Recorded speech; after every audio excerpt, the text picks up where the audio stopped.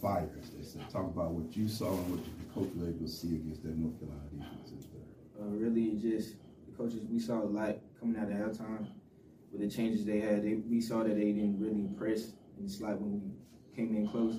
So really, I just got to give props to the O-line and the coaches and the QB for just trusting in me and just protecting our quarterback for me to make a play on him.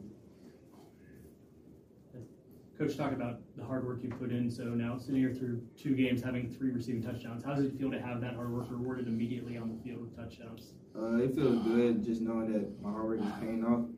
I really could have had a better game if you ask me.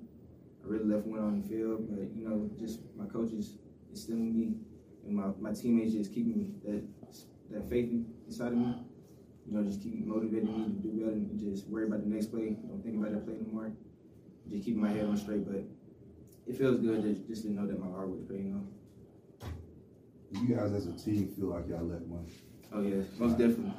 We feel like we left one last week as well. We really just working hard. We should have had this game, no doubt. We just got to get better.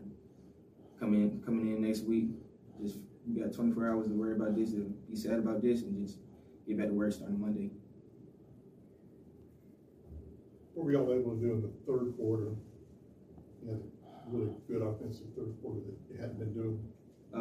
Really, we just passed the ball, I would say. That was the thing that I would say that was the big difference between the first half and the second half. But really just passing the ball and just executing plays and just believing in the play. I think that's what the difference was.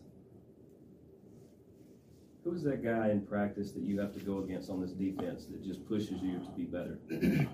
Really, I would say Jay Jones and Marquise and Quay White too when you practice.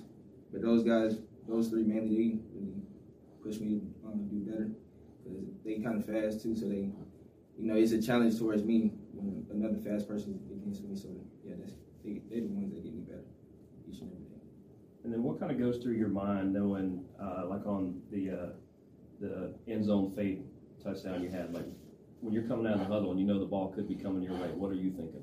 Just execute the play, just run my route the best I can, and just get open.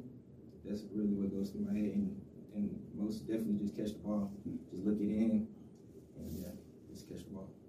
Team's going to see that 14 has been playing these first 2 weeks. What do you look forward to for the rest of the season, the start that you've had? Maybe I could see a lot more press nowadays while coming up, and maybe just opening. I could be getting double teamed maybe, but then again, it's good because they can open up for the rest of my teammates because we got a good receiving core, So yeah, it'd just be better for us as a whole. They were the one where you were in the middle and you had to stop and kind of. I'll probably say the first one because I think it was like the drive before, 2 drives before I had dropped the deep ball.